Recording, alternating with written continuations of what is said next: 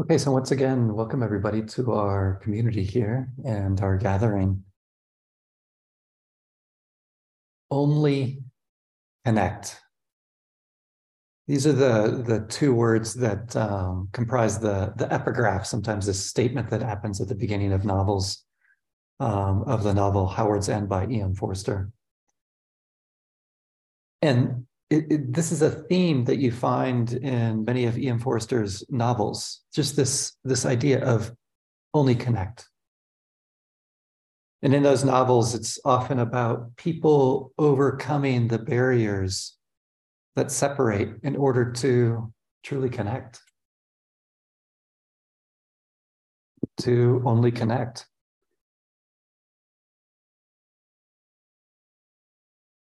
And this is what I'd like to share some reflections about this evening, is about only connecting.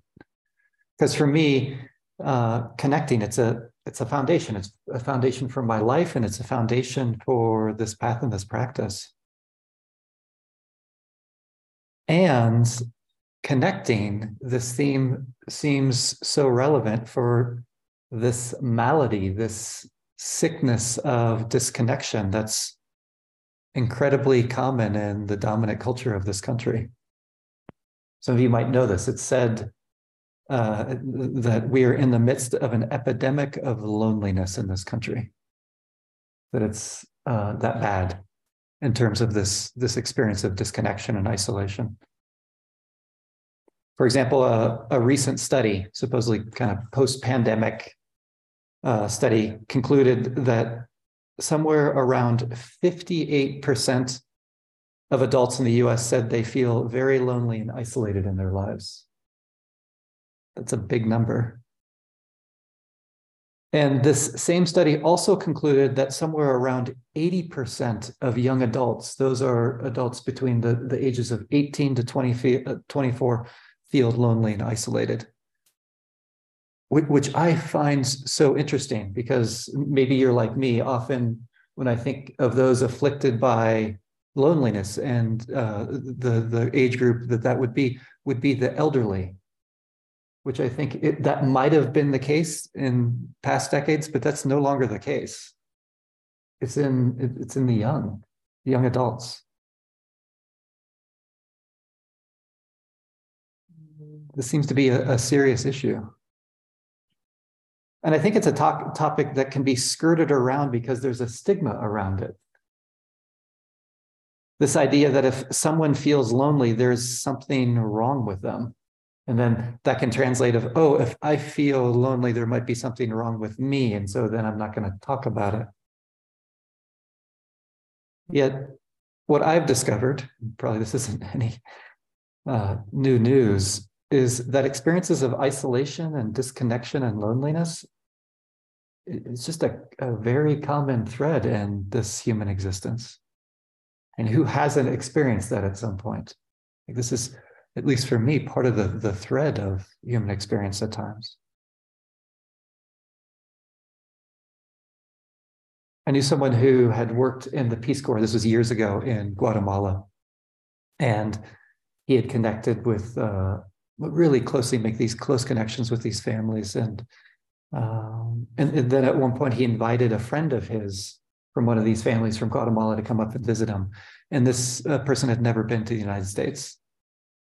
And they were, after he'd come and they were in the United States, they went for a walk in this guy's neighborhood here in the US. And it was you could say, kind of a typical suburban middle-class neighborhood. And as they were walking around, his friend was looking around here and there. And he finally said, falta la humanidad, which means, wow, this place lacks humanity. Where is everybody? Where's the connection here in this neighborhood? Interesting, right? Like, disconnection, it pervades our streets and our neighborhoods and the way we conduct our lives.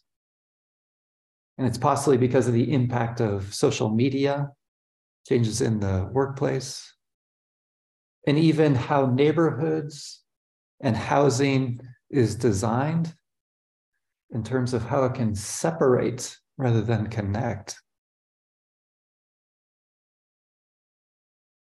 And also, it's not a simple thing. And maybe some of you have experienced this. Loneliness and disconnection isn't necessarily dissipated by simply being around more people.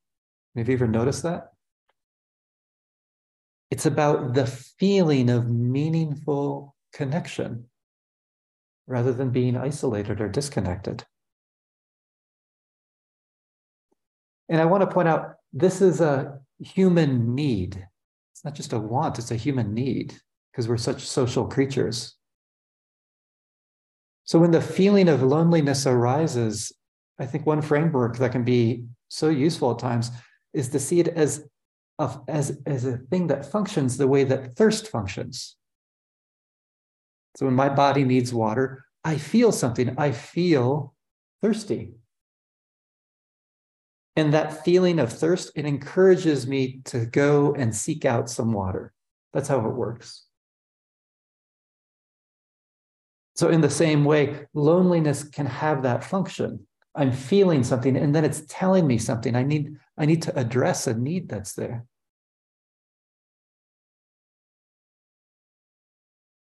And yes, there can be, and I'll get into this later, this dynamic where that can be extreme, where there can be in a dynamic where one may feel like they can never completely fill themselves up with connection, no matter how much they get. So we could say this is a skill to be able to quench the basic need for connection sufficiently enough without fueling this impulse in a way that ends up being kind of an unquenchable desire that merely makes us miserable. So it's not getting lost in the quest for the perfect connection with a friend or the perfect connection with a partner or a community. I also want to acknowledge in this realm, because I think this can happen in so many realms where there can be this generalized idea that people need to have a certain amount of interaction to not feel lonely. And I think that's very individual. You know, some people need a lot of interaction with people to feel some of that connection, and some people need very little. And all of it is okay, rather than we have to fit in some kind of certain box. It's more like, well, what fits for my heart, and to get in contact with that.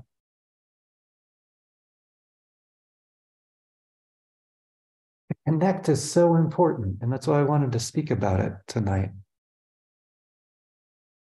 And I want to point out this particular, that this particular community, Flagstaff Insight Meditation Community, we approach this need for connecting as a kind of foundation for our lives and this path and practice in a rather unique way. Have you noticed that? And I think it's a beautiful way. Like just the structure here of Monday night when we come together. I just want you to reflect on what we're doing here, what we've done so far and what's to come. We come here either in person or on Zoom. Sometimes in person, we kind of chat, hang out. And then we do an interesting dance of connecting, right? To take time to connect in the quietude, in the silence of meditation. This realm where I'm together with all of you, and I'm also alone. Alone with my experience, where I'm learning how to connect. I'm still learning how to connect, but it's connecting deeply with myself. And then, right, there's some Dharma reflections, which is happening right now.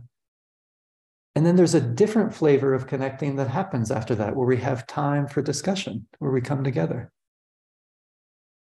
We're coming together through an open discussion. So the way I describe this is it's like there's a together time and alone time woven together, where I get to taste a different flavor of connecting, which has been so meaningful for me. I mean, of course it is. This is why I'm up here, because this is something that's been very healing and freeing to really taste this unique way of connecting. So it's these two realms that I want to spend now more time with, this connecting in terms of together, and also connecting in this realm of alone, or you could say solitude.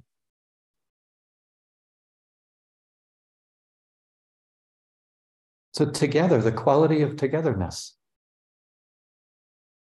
right? The quality of togetherness, like this community here, or in Buddhism, early Buddhism, the kind of togetherness that is upheld in such high esteem is the togetherness of spiritual friendship. And then when you think of what's called the three refuges, one of those refuges is Sangha, it's community. And the Buddha talks about how important these are. When he says at one point, practitioners, there is one external factor, which is the most important external condition for your path and practice. And you know what that is? It's spiritual friendship. Isn't that interesting? The key external condition that you need for this path is connection, whether that's with a community or particular people. This is so interwoven with this path and this practice.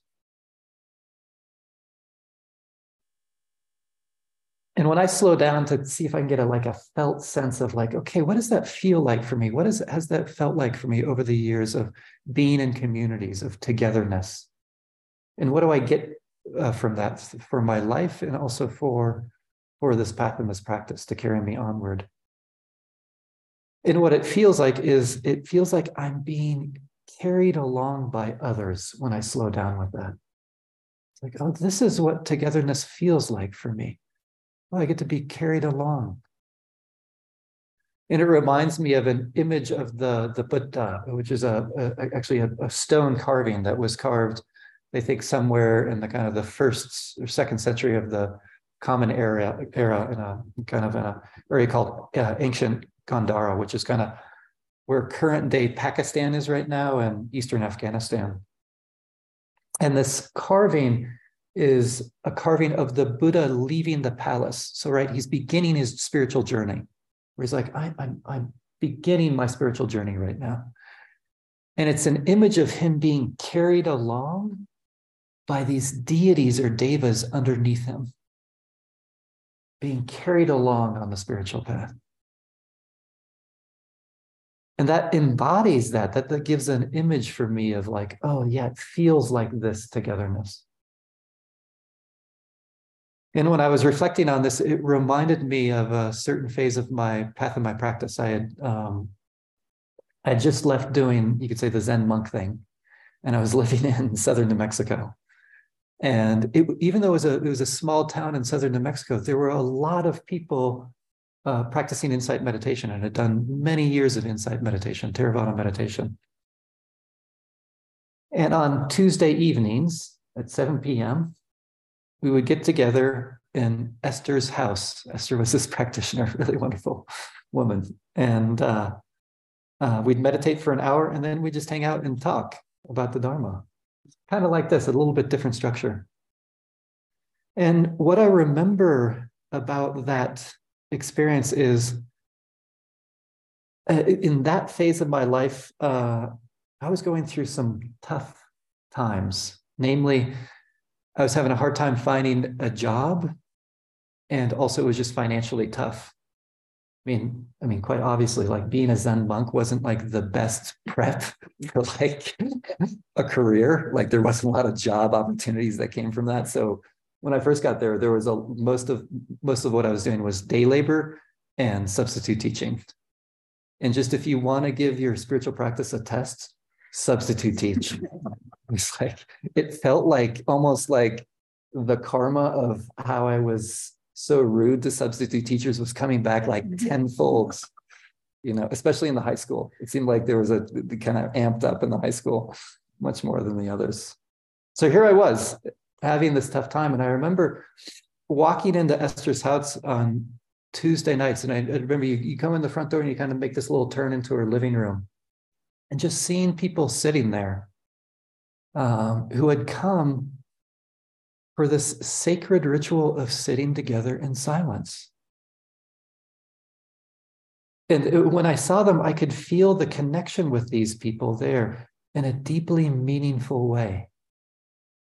So I want to point out, sometimes there were no words exchanged, but it was oh, wow, I feel connected, because it was around something that I valued and they valued, and that obviously we'd been touched by it in some way.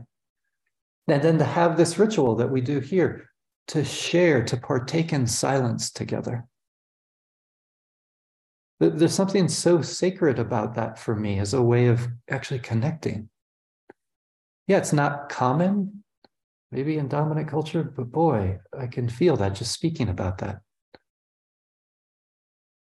And truly, it felt soothing, like a balm for those difficulties that I was going through. Just that, the connection that was there. And then the discussions afterwards, it was kind of similar to what we do here.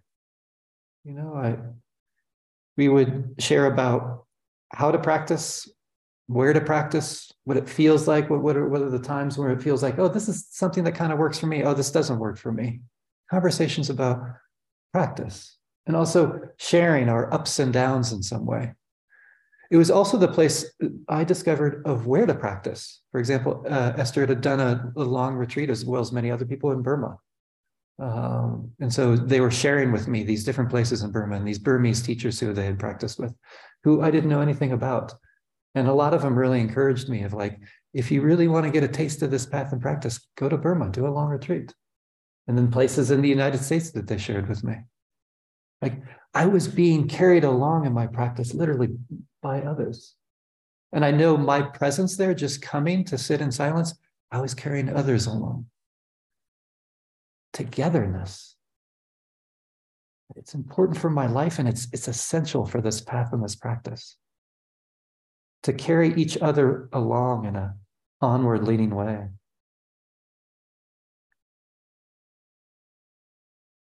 The poet Gwendolyn Brooks, I think, gives words to this at the end of her poem entitled Paul Robeson. Paul Robeson. It's in honor of Paul Robeson, who was an actor and singer and an important civil rights activist. She says at the end of that poem, "We are each other's harvest. We are each other's business. We are each other's magnitude and bond."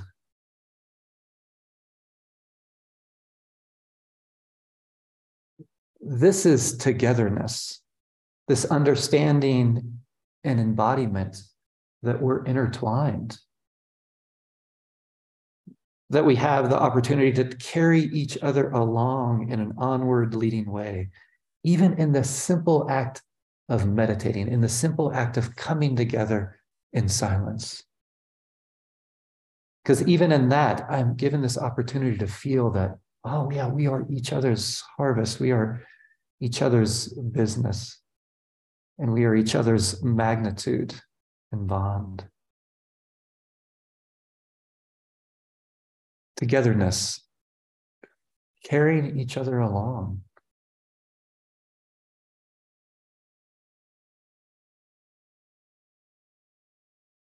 And then there's this other aspect that I want to touch into, which is this dimension of being alone or alone time. I'm going to use this synonymously with solitude.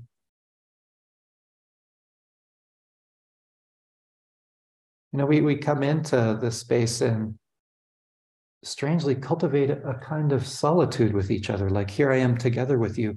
And also I'm touching a kind of alone time or solitude when we come together.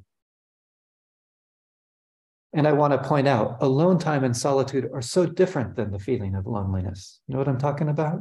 So different. For me, the experience of loneliness is the experience of feeling isolated and disconnected from others. And I know I've experienced this even when I'm around others. Solitude and alone time is quite different than that. In Buddhism, there's a Pali term, viveka or viveka, and it's usually translated as seclusion, but it has these, for me, this kind of feeling sense or these correlates with the quality of solitude or alone time. One of the terms, kaya viveka, is kind of very basic. Kaya is body. And if you think of that with seclusion, it's just finding a place where your body's not around other human bodies. Like, it's really simple. It's finding solitude, so you can find some quiet to practice. And I do find it can be helpful to have this intention at times of like, I'm going to seek solitude, seek alone time. Not to happen to find myself in there, but the intention for solitude. And then chitta viveka is, chitta is usually translated or heart or mind. So it's when the heart is secluded. It's secluded from blind reactivity, or you could say it's secluded from the trouble that this mind can create. You notice the trouble that your mind can create. And there it's secluded. It's found solitude from that. Because what I find is when my heart is secluded from all the troubles, it's like connection is right there. To me, that's what prevents connection often. It's the troubles in the mind. And then when there's not the troubles, I can receive and offer meaningful connection. I can enter into only connect.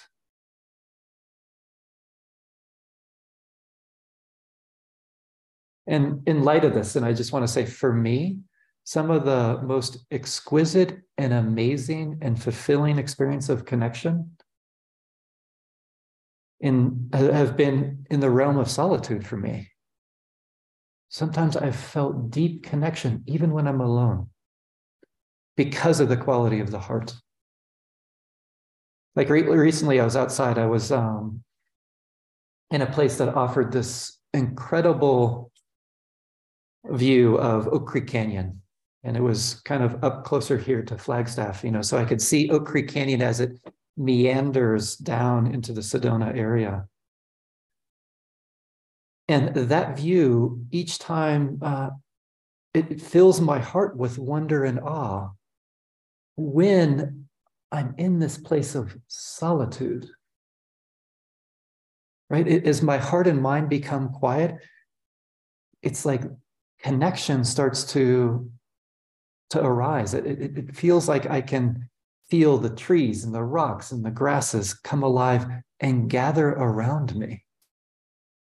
It feels really intimate. It's like, oh, all of a sudden I am surrounded by all these other beings. But what it requires is a quiet heart for me to feel that. Jane Hirschfield, the poet, puts it well at the beginning of one of her poems. She says, "Only when I'm quiet for a long time and do not speak do the objects of my life draw near." Have you ever had that experience, like when the heart is quiet for a long time and then you feel connection? And I also wanted to share this because, I find this idea that I can only get my needs for connection met with other human beings. I find that to be very limiting and narrow. I mean, don't get me wrong. I like all of you. You're human beings. Some of my best friends are human beings. Really into them. But there's this whole world of my fellow creatures that I can connect with. And I think there's something dangerous about how we treat the earth and her creatures if I can only find connection with human beings. And I forget about these connections with my fellow creatures. Because then there's even deeper meaning to the sense of, we are each other's harvest. We are each other's business. And we are each other's magnitude and bond.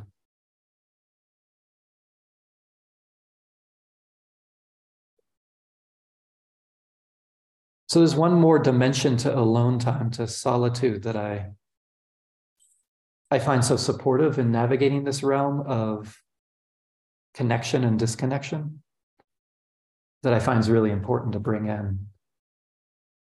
And I'd like to use a poem to frame this dimension, and it's a poem by Charles Bukowski called "No Help for That." This is the title, "No Help for That." He says, "There is a place in the heart that will never be filled, a space, and even during the best moments and the greatest times, we will know it. We will know it more than ever. There's a place in the heart that will never be filled, and we will wait and wait in that space.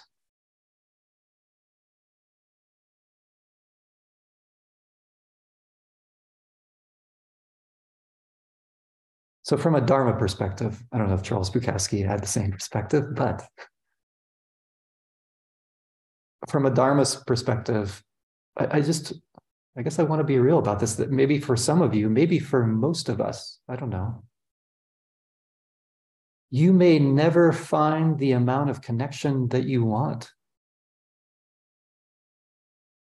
And that this will be just a flavor of experience that hangs around for you in your life. That the heart is never completely filled with the amount of connection you're wanting. And even in the best of times, in the greatest of times, you'll know it.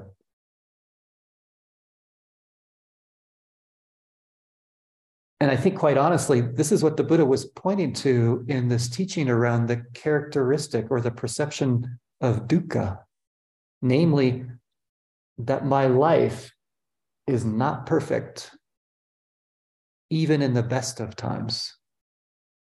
And he was kind of saying, if you get that, there's a kind of freedom when you can really take this in.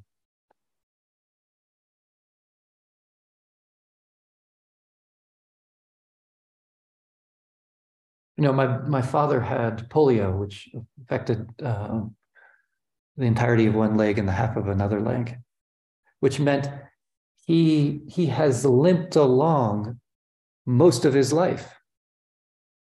He's now in a wheelchair. All of us, most likely, all limp along in some kind of way.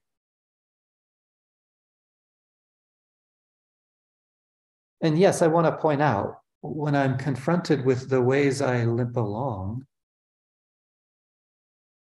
to find ease around that limping, like in regard to this topic of connection. As I was saying, I find it's important to discover places of meaningful connection. So I'm not dismissing that seeking. And to even ease the limping by noticing if your wanting is getting to that chronic and suffocating place where you're just wanting the perfect friend or the perfect partner or the perfect community or the perfect neighbor, because that's never going to happen. So yeah, there's a place for that, of taking care of that.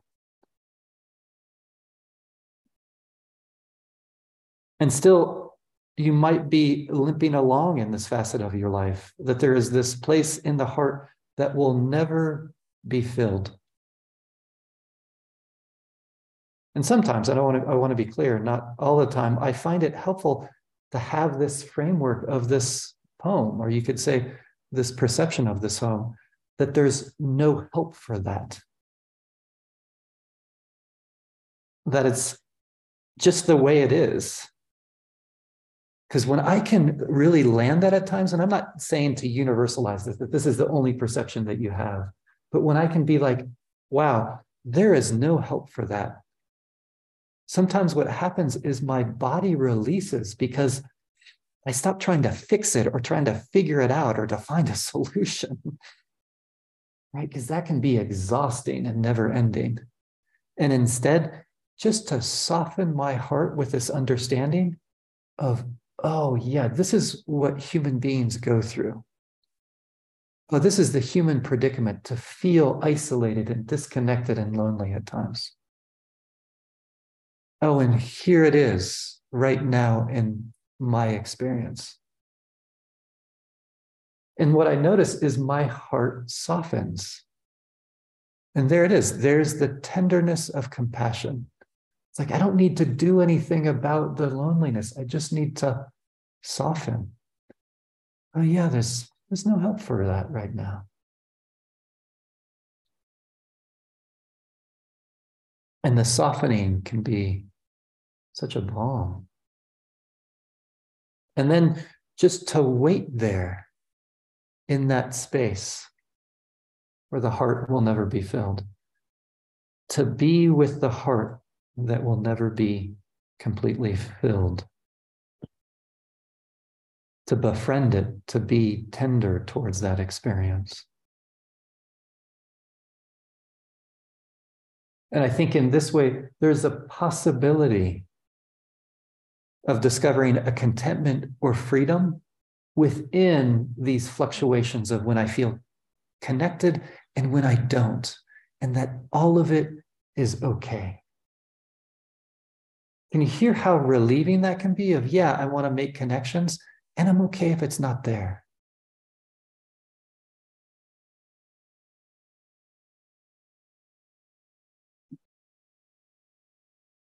So may we only connect through being together, carrying each other along, through being alone, discovering solitude, and connecting through befriending and being tender when I feel loneliness and isolation.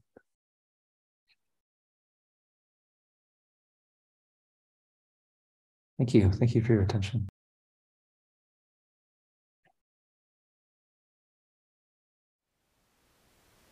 Thank you for listening. To learn how you can support the teachers and Dharma Seed, please visit dharmaseed.org/donate.